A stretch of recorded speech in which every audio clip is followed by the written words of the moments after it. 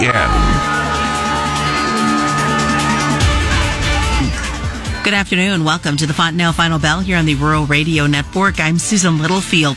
It's kind of a typical holiday type of trade, the choppiness that will continue at least through the end of this year. We'll look at South American weather in the back half. We're going to look back at 21 and look forward to 22. What are some things that we're going to have to keep an eye out for?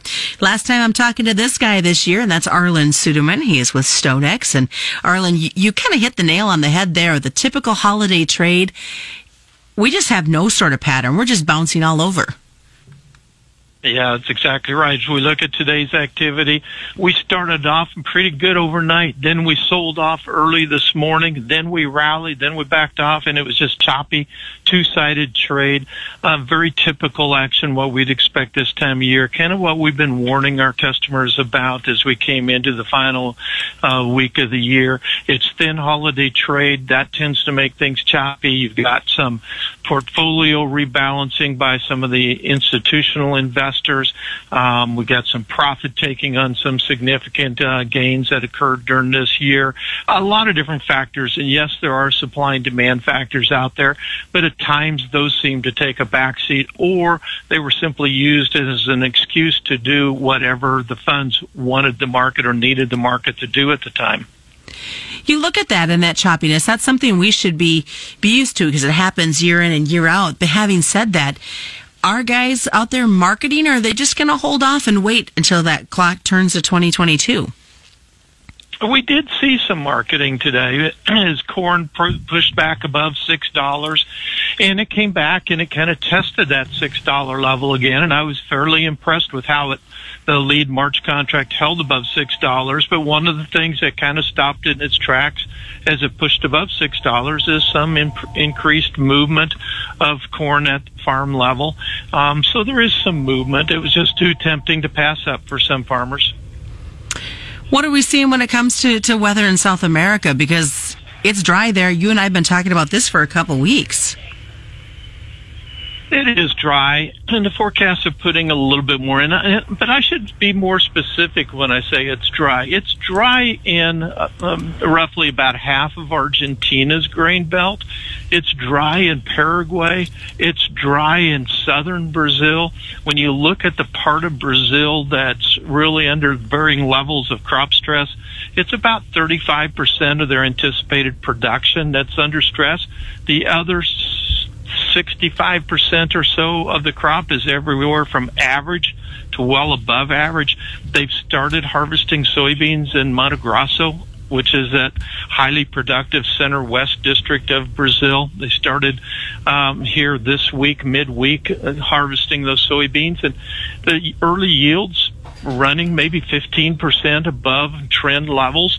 We know as the harvest advances to the south, and there's going to be a lot of variability everywhere you go in Brazil because it's a big country. But the further you get to the south, and here in the States, the harvest moves south to north. There it moves north to south. We're going to see the best yields early and the poorest yields late. We're going to be updating, using our customer survey to update the production estimates in Brazil on Monday. And I haven't seen any data yet, so don't interpret it as I'm letting a cat out of the bag or something like that. I'm just going off of my hunches right now ahead of seeing the data that we're probably going to see the good yields in the northern two-thirds of the belt offset much of the losses in the southern third. And then we'll have to look at what the losses are in Paraguay, where it's really been kind of record heat and dryness, and in parts of Argentina. I know some of the forecasts this week have been showing some showers as we get into next week, but the weathermen we work with are really kind of skeptical because, as we know here in the plains, when it's been really hot and dry, it's really hard to turn that around and to get that rain coming out of the clouds to reach the ground. And dryness is what we're seeing. I mean, you look at the panhandle and into Kansas and even areas of Nebraska. I mean, Mother Nature has not been very nice so far this winter. No, it looks like we're going to get some snow this weekend, but the Arctic air coming in, triggering that snow, is going to take a lot of the moisture out of the air. So at this point, I'm not optimistic there's going to be a lot of moisture with that snow. So we'll take what we get. that'll help protect the wheat from the cold to some extent. And so we think the coldest threatening air is going to be over areas where there's snowpack.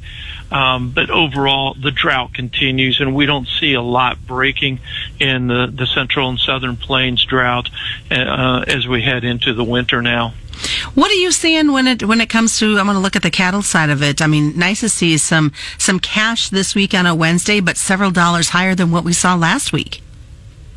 Yeah, in the north, we're seeing cattle equivalent of 140 on a live basis. Not a lot of movement yet in the southern belt. Basically, we're seeing packers offer 138, which would be about $3 higher than last week. Feeders are still asking for 139. We anticipate something will probably open up yet today or tomorrow on that, and we'll see some movement there. But that gives us some optimism that we're seeing some demand gives us a little more positivity as we head into 2022. What about for the hogs? They've been kind of flopping as well. They really have been. And right now that February contract's trading, about $12 or so above the cash index. So something's got to give on that, probably both coming together. The board may be a little bit softer as we go forward and the cash coming higher.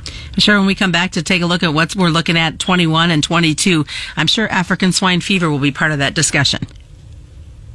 Yeah, absolutely. Keeping it out of the United States. But fortunately, things have stabilized in China somewhat now. All right. Well, stick around, folks. We do have a lot more coming up as we continue with the second half of the Fontanelle Final Bell. As mentioned, we're going to take a look at 2021. What were some of those key things that we saw, and what do we need to keep an eye out for as we hit 2022? Hard to believe it is just a few days away. More is coming up. It's the Wednesday version of the Fontanelle Final Bell on the Rural Radio Network. Here is another Fontanelle feature. I'm Joe Gangwish with Fontanelle Hybrids, featuring another dealer for our network. We're going to visit with Terry Kuchera from Bassett, Nebraska. And Terry, tell us a little bit about your dealership and working for Fontanelle. Well, Joe, I've been a dealer for Fontanelle since 1972. During my career as a seed dealer and farmer in Nebraska, I've seen a lot of change. As genetics and technology progressed through the years and decades, Fontanelle has always been as progressive as any seed company that I've ever been around. Terry, any advice that you've learned through all these years of dealing with Fontanelle? I've always said in farming, you're always going to make mistakes. And most mistakes you just can't help. It's the weather or machine breakdown or pivot blows over or something like that. Hybrid selection really isn't one that you should have to worry about. And Fontanelle always stands well, always yields well, and is fairly priced. That's Terry Kuchera from Bassett, Nebraska. To learn more about products or to become a dealer, just go to fontanelle.vn. Welcome back to the Fontanelle Final Bell here on the Rural Radio Network. I'm Susan Littlefield. We're continuing our conversation with Arlan Suderman with StoneX, and looking at rewind as we look back at 2021 and quite the interesting marketing year that it was, Arlan. I mean, I look at African swine fever, weather in South America, weather here. There's a lot of key components that kind of influence the trade this year. It really was, and it seems like the later I get in my career, the more fascinating these markets become and more frustrating they are for both producers and end users. But from a student of the market standpoint, a lot of dynamics happening, certainly, and we've had 2 years of COVID now. This year, more coming out of it than what we were in 2020. But as we come out of it and all the stimulus that was in there really started giving us inflation, which changed the dynamics of these markets. We had good demand. We had a growing season that had some very dry conditions in the northwestern part of the Midwest ag belt, and we thought was going to have some significant yield reductions, and in some cases we did, but overall the crop still surprised us. We had some excessively wet conditions in the eastern Midwest that kind of gave us good yields, but not quite what we expected because of some late disease problems and then supply chain disruptions and then high fertilizer prices when our energy prices started to soar, particularly natural gas, and not just the United States. A lot of people blame it on that, but it's really those prices overseas for natural gas that were multiple times what they were here, that shut down production facilities needed to meet the world demand. And of course, we can't forget Hurricane Ida that came right up the Mississippi River there at the ports of New Orleans, shutting them down for the month of September and creating some havoc with our export market. So many different things happening, and cannot forget, and our prayers still go out to those affected by the inland hurricane, I'll call it, that happened on December 15th, that created havoc with crops and buildings, and then, of course, the fires that got started as power lines went down and did tremendous damage to structures and thousands of cattle that were lost in that event. You know, and we continue to see more photos and more discussions about that event. And as I talked to a gentleman today, Arlan, he said the one thing we need right now, more than anything, is some ground cover, because he says every time the wind blows, we're losing great Kansas soil as it moves north or east, depending on the wind direction. And he's concerned what this is going to mean 5 months from now when guys try to get out there and get some wheat replanted. Yeah, absolutely. It's a concern, and unfortunately, it doesn't look very optimistic. As we said in the first segment, that we were going to have some snow cover, it looks like, as we get into this weekend, but not a lot of moisture with it. And a La Nina pattern continues to be with us and looks to continue for the next couple of months, which tends to leave us on the warm side, which takes more moisture out of the ground, stresses crops more, as well as a lack of snow cover or lack of rainfall. All right, what's going to happen? I mean, 2022, you got to kind of be hoping for some excitement, but some good things to come the way for both grain and livestock. Yeah, we're still looking at inflation in this coming year, and it's going to be interesting to see how the Federal Reserve manages it. They've indicated maybe 3 rate hikes of 25 basis points each this coming year.